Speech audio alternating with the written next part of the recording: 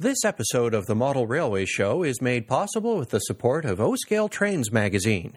If you're interested in serious model railroading craftsmanship, then O-Scale Trains magazine is your source for inspiration.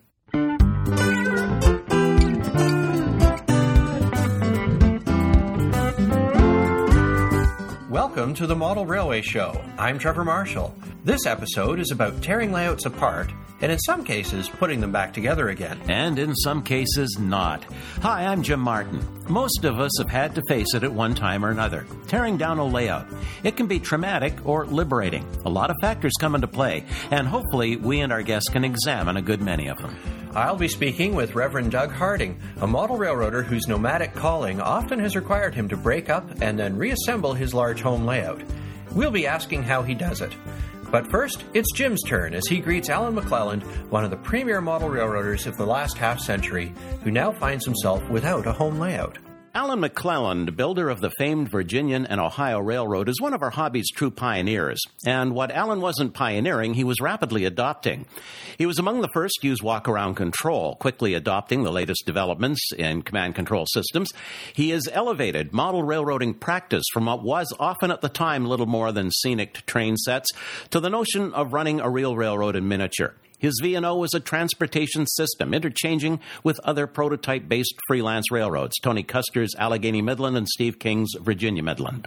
The first V&O, dating back to the late 50s, was dismantled when Alan and his wife Sharon moved to a new home in 2000. The second iteration of the V&O, the Golly subdivision, rapidly took shape. It was profiled in the 2009 edition of Model Railroad Planning. But a move to a smaller home in a retirement community in 2008 meant Alan had to again dismantle his iconic landmark model railroad, this time permanently. Cries of dismay and disbelief rang out in the model railroad community. Most likely came from people who never met Alan or visited the V&O in person, but who knew it intimately from the dozens of articles in the hobby press. For us, the V&O was as real as the New York Central, the Santa Fe, or the Wabash, and like them, it was now a fallen flag. If so many strangers were so deeply affected, what did it feel like for the builder? And what's now filling that vacuum? Or is there a vacuum? Let's ask. Alan McClelland is with us to talk about life after the V&O. Alan, welcome, and thanks for sharing the V&O with us over all those years. Thanks. It's my privilege to be able to share some of my experiences with the model railroad hobby. Now, Alan, when you were moving to a smaller home, how hard was the realization that the V&O could not be saved? It was a little hard at first, but after I had kind of rationalized that it was time for health reasons, and we're moving into the retirement community. The home that we're in now is completely maintained by the facilities here, and we're taken care of for life. We've got all sorts of different levels of care, assisted living to nursing to Alzheimer's. So we're taken care of for life, and this was kind of a gift to our kids. They don't have to worry about us. We're taken care of the rest of our lives. Are you hinting at health problems? You're still active in model railroading, aren't you? Yes, but I've had some health problems. Okay. Yes, enough to keep me from being active and able to maintain a larger home. Was it liberating in any way to dismantle the V&O? Did you? No. It wasn't? No, but there was something I did on both of the layouts that made it a little bit easier. On the first V&O, the Apton division, I went down there and operated a train for the last time. I thought, how did the prototype going into their railroad if they were dismantling a section of it? So I went around with a locomotive and picked up some of the cars that were in Apton, made up a train, and ran it over the line, picked up the helpers out of Dawson Springs and continued on west up to Santel Yard, and that was the way I ended the layout, just like the prototype.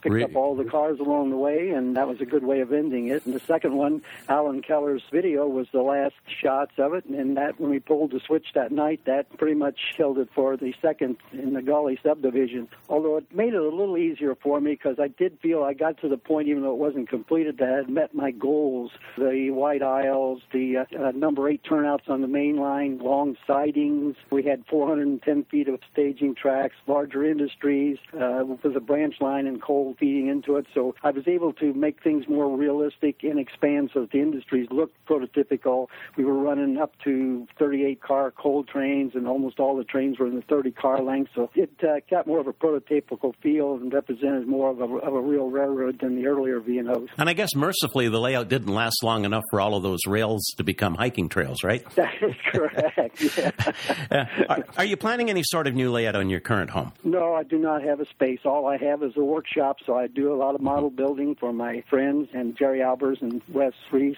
both building layouts. You're actually part of a work and operations group at Jerry Albers' large Cincinnati area layout, correct? That is correct. Yeah. Did that happen before or after the V&O ceased to be? That was actually after the V&O. Although Jerry's been a long-time friend. In fact, he made some contributions to the V&O. He was the one that designed the first computer for the CTC and the V&O back in the 70s when it was unheard of to use computers other than for businesses. Well, the V&O, we're talking about it in the past tense, Alan. It actually still exists as an interchanging railroad on Jerry's layout, doesn't it? That is correct. Yes, it does still exist. What it is, he is modeling the Virginian Deepwater District, and the Virginian Railroad came into the valley there, the Canal River, and the V&O actually was following the rivers, and we're using New York Central track, so it wound up that there's a right-of-way there that we have trackage rights over, and a small yard, and some industries we switch, and run quite a few V&O trains over the line. In a 24-hour period, we run about 12 V&O trains, so wow. It's right at home. Does that help ameliorate any sense of loss that you might have had otherwise? Yes, because Jerry's been very good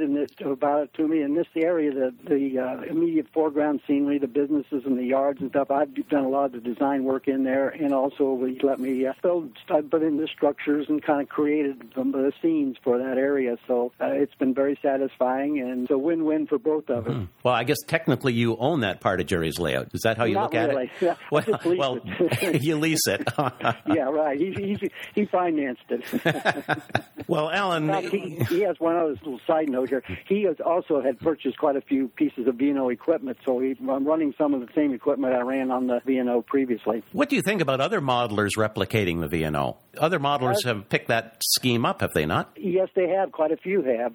From the number of cars that are sold when we do private runs and the people that I've had contact with, there is quite a few out there that do model the V&O, which makes me feel quite proud that they had created a loyalty and interest in the V&O, because I've always thought of it as a real railroad, and they're thinking of it as a real railroad and modeling it. Is what you are now doing part of any advice you'd offer to anyone else in your position, the hobbyists, for example, who are downsizing, either voluntary or otherwise?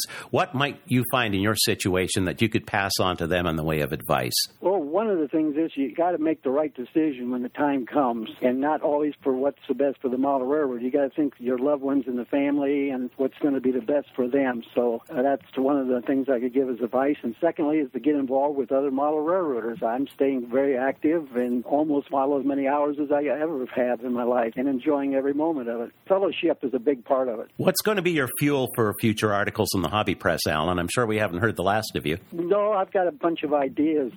Just got to sit down and put them together. I've been having so much fun working with Jerry and Wes Reese and a few others people. Just had a good time with doing that. Well, Alan, in conclusion, I'd just like to ask you this. I do think it's sad that most layouts, which are often the culmination of many years of work, so often end up in a dumpster. So I'd like to ask you this. Should any model railroad, even a great one like the V&O, ever be considered permanent? And if not, how do we rationalize its ultimate demise? If we look upon model railroads as works of art, should they be considered as installation art or permanent exhibits? Well, to begin with, nothing in this world is permanent, nothing. But to think of it as like, example, displays like the MMRA's museum, there's going to be part of the V&O exhibited there. We have photos to remember by, videotapes, and now the digital and all kinds of ways of digitizing of a model railroader for the future. Well, that's good news to everyone, Alan, all of those modelers out there, and certainly me. Alan McClellan, thanks for being with us here today on the Model Railway Show. You're welcome, and it was my pleasure. Thank you.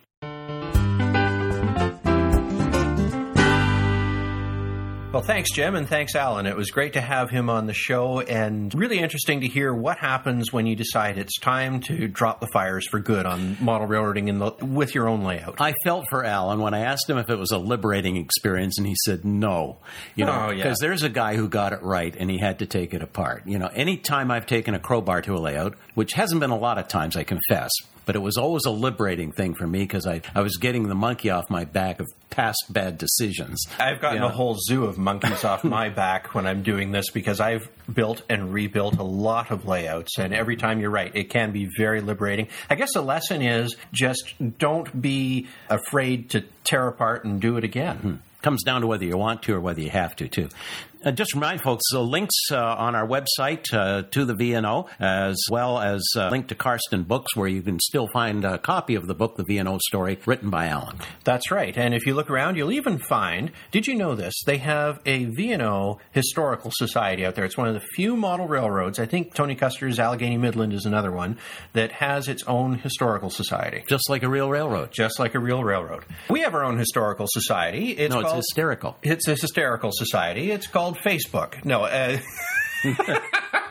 we have our own historical society. If you go online to themodelrailwayshow.com, you'll find our 4 most recent episodes so you can enjoy what we've been talking about. Kind of scary to think what we're doing is being consigned to history. So. It is. You can also subscribe to us on iTunes or podfeet.net, and you'll never miss an episode. And, of course, if you subscribe to us, you get to keep all the episodes right back to the first one that you've subscribed to. What a relief. Well, it's time now to put Trevor to work. His guest is a man whose calling has shaped the way he designed his shape-shifting model railroad. Trevor? Many of us have highly mobile lifestyles. Whether for family, work, or other commitments, moving from city to city has become a fact of modern life for most of us. And that's tough if you want to build a layout, because layouts, like nature, abhor a vacuum. They'll fill every inch of space you give them, even 2 or 3 times over in the case of multi-deck empires. Some modelers have responded to this clash of ambition and reality by adjusting their hobby goals. They build micro-layouts or shelf layouts. They join modular groups, or they forego the layout altogether and focus on building exquisite models. And we've had examples of people like that on the show previously. But what if your interest in the hobby leans to the operations end of the scale? What do you do if your desire is for a large layout that can entertain many people? Well, my guest today has successfully married a large layout to his highly mobile lifestyle, and that's a good thing because Doug Harding is no stranger to weddings. Modelers know Doug as a regular contributor to Railroad Model Craftsman magazine. His series on meatpacking plants set a new standard for researching and profiling rail-served industries and how to model them. But Doug is also the Reverend Douglas Harding, pastor of the Keosauqua Center Chapel and Milton Churches, part of the Iowa Conference of the United Methodist Church. In pursuit of his calling, Doug has moved some parts of his Iowa Central Railroad 10 times. His layout has filled basements with more than 300 feet of main line, but it has also come to life in spare rooms with a main line that's almost non-existent. In Doug's current home, more than half of the layout is in storage. Well, with so many moves, it must be hard to even think about building a layout. How does he do it? Let's find out. Doug, welcome to the Model Railway Show. Great, Trevor. It's good to talk to you. Now, let's start with the railroad. Can you give us a capsule description of the Iowa Central? Yes, it's an HO walk-around layout. Time period is 1949. I modeled the original Iowa Central main line that crossed Iowa from north to south. This track is known by many as the Minneapolis and St. Louis, as it was absorbed by the M and St. L in 1912. But as I also like the Chicago, Burlington, and Quincy, there's a heavy CB&Q influence on the railroad as well. I've simply chosen to keep the Iowa Central alive as if there were some ownership by the Q. The beauty of doing a north-south orientation track across the state of Iowa is that every other railroad in the state went east and west, so interchange was a big part of the life of the railroad. Now, your layout is definitely operations-oriented. Can you give us an idea of just how busy the Iowa Central has been at its busiest? Maybe how many trains would run or how many operators you could entertain in a session? The layout would work best with about 8 to 12 operators, so I've had up to 17, and I was able to accommodate that because I had fairly generous aisle space. The normal schedule has about 22 trains with some extras, whatever the superintendent decides to throw at the crew if they can handle it. I have well over 40 locomotives and something like 450 cars have been on the railroad at one time. The layout that you've described can be fairly large and complex, and it's not the first idea that would come to mind if someone said portable layout. But you've had to develop a system to build a layout that allows it to be easy to tear down, move, store, and set up again. Can you describe some of the design decisions you've made to accomplish this? Well, sure. I got started with the hobby when I was still in seminary. My wife gave me trains for Christmas. Fortunately, I got adopted by the local club there, who introduced me to a lot of aspects of the hobby as well as the NMRA. But I also was well aware that as a pastor, I would be moving from time to time and would always be living in someone else's house. So any layout I built needed to be movable and had to be freestanding. I had previously studied architecture and work construction, so I had some skills and knowledge I was able to put to work. I studied module layouts as they were just coming popular at the time I was in school, NTRAC in particular. But I didn't like some of the restrictions with the module designs. And so I came up with my own concept of building sections that were 30 inches wide, 6 feet long, and then a backdrop no higher than 24 inches. I knew something that size could go through any doorway, could be stood up on end if need be to go around a corner in a stairway, could go up and down stairs with no problems. And so that's what I set on, intended for it to be very lightweight, so there's no plaster scenery everywhere. I have switched from L girders, which I found to be too flexible, to an open grid on which I place a 2-inch insulation foam board for my basic construction. The legs are standard 40 inches high, so the track is at about 54 inches off the ground. I stand 6'2", so it works great for me. A friend of mine once said that the most important quality of a movable layout is that it has to fit out the door and into the truck. Everything else is secondary to that, and it's obvious from what you've just described that you've made a number of choices that allow moving the Iowa Central to be easier than it would otherwise be. But, of course, this isn't a modular layout that's set up and torn down frequently. It is a home layout. What areas is the Iowa Central different from a modular layout in terms of construction? I would say one of the big differences is I don't have a set spacing where the tracks will cross the joints between sections. There's no requirements of that nature, and the sections are not interchangeable like you would have with a module setup. They've got to go together in a certain way, and with my most recent move, I've had to do some modification of track locations as I've had to eliminate sections in this smaller house. Now, did you develop these ideas on your own, or did you adapt ideas from other modular systems, or did you have other influences in your life that helped you come up with the system that works for you? Most of it's designed on my own thought process. I certainly have studied the modular designs and have admired them at various conventions, but it's a lot of it's my own design, and I know other modelers have done similar things. Dave Barrow has had lots of publicity with his Dominoes feature, which is fairly similar to what I'm doing. Now, when you know you're going to move, how do you decide what elements you're going to include in the new version of the Iowa Central? I guess it depends partly on getting into the new location with a tape measure and figuring out just how much space you have, but are there specific must-have towns or features? Do you have to build special connecting sections that may be trashed when the next move happens, or how does it work? Yes, to all the above. Okay, on to the next question. I do go down there with a tape measure whenever we first get a chance to look at the house. Occasionally I've been able to get blueprints, which have been helpful, or I make up my own drawing of the space available. Because I use a CAD system now, I'm able to play on the computer screen with the standard size of sections. Must have any more on my railroad. For example, I just recently moved to a smaller basement, and I had to put the Decker meatpacking plant. Marshalltown was required as a destination, as well as Ackley. Marshalltown has a nice little switching peninsula, and I was able to get Mason City, Ackley, and Marshalltown into this basement, which means we'll be able to run the meat trains with the interchange at Ackley. I think if you left out the meatpacking plant, you'd have RMC readers on your front lawn with pitchforks and flaming torches and things. So, well, if the RMC readers showed up, I would quickly give them a hammer and shovel and say, let's expand the basement. Perfect.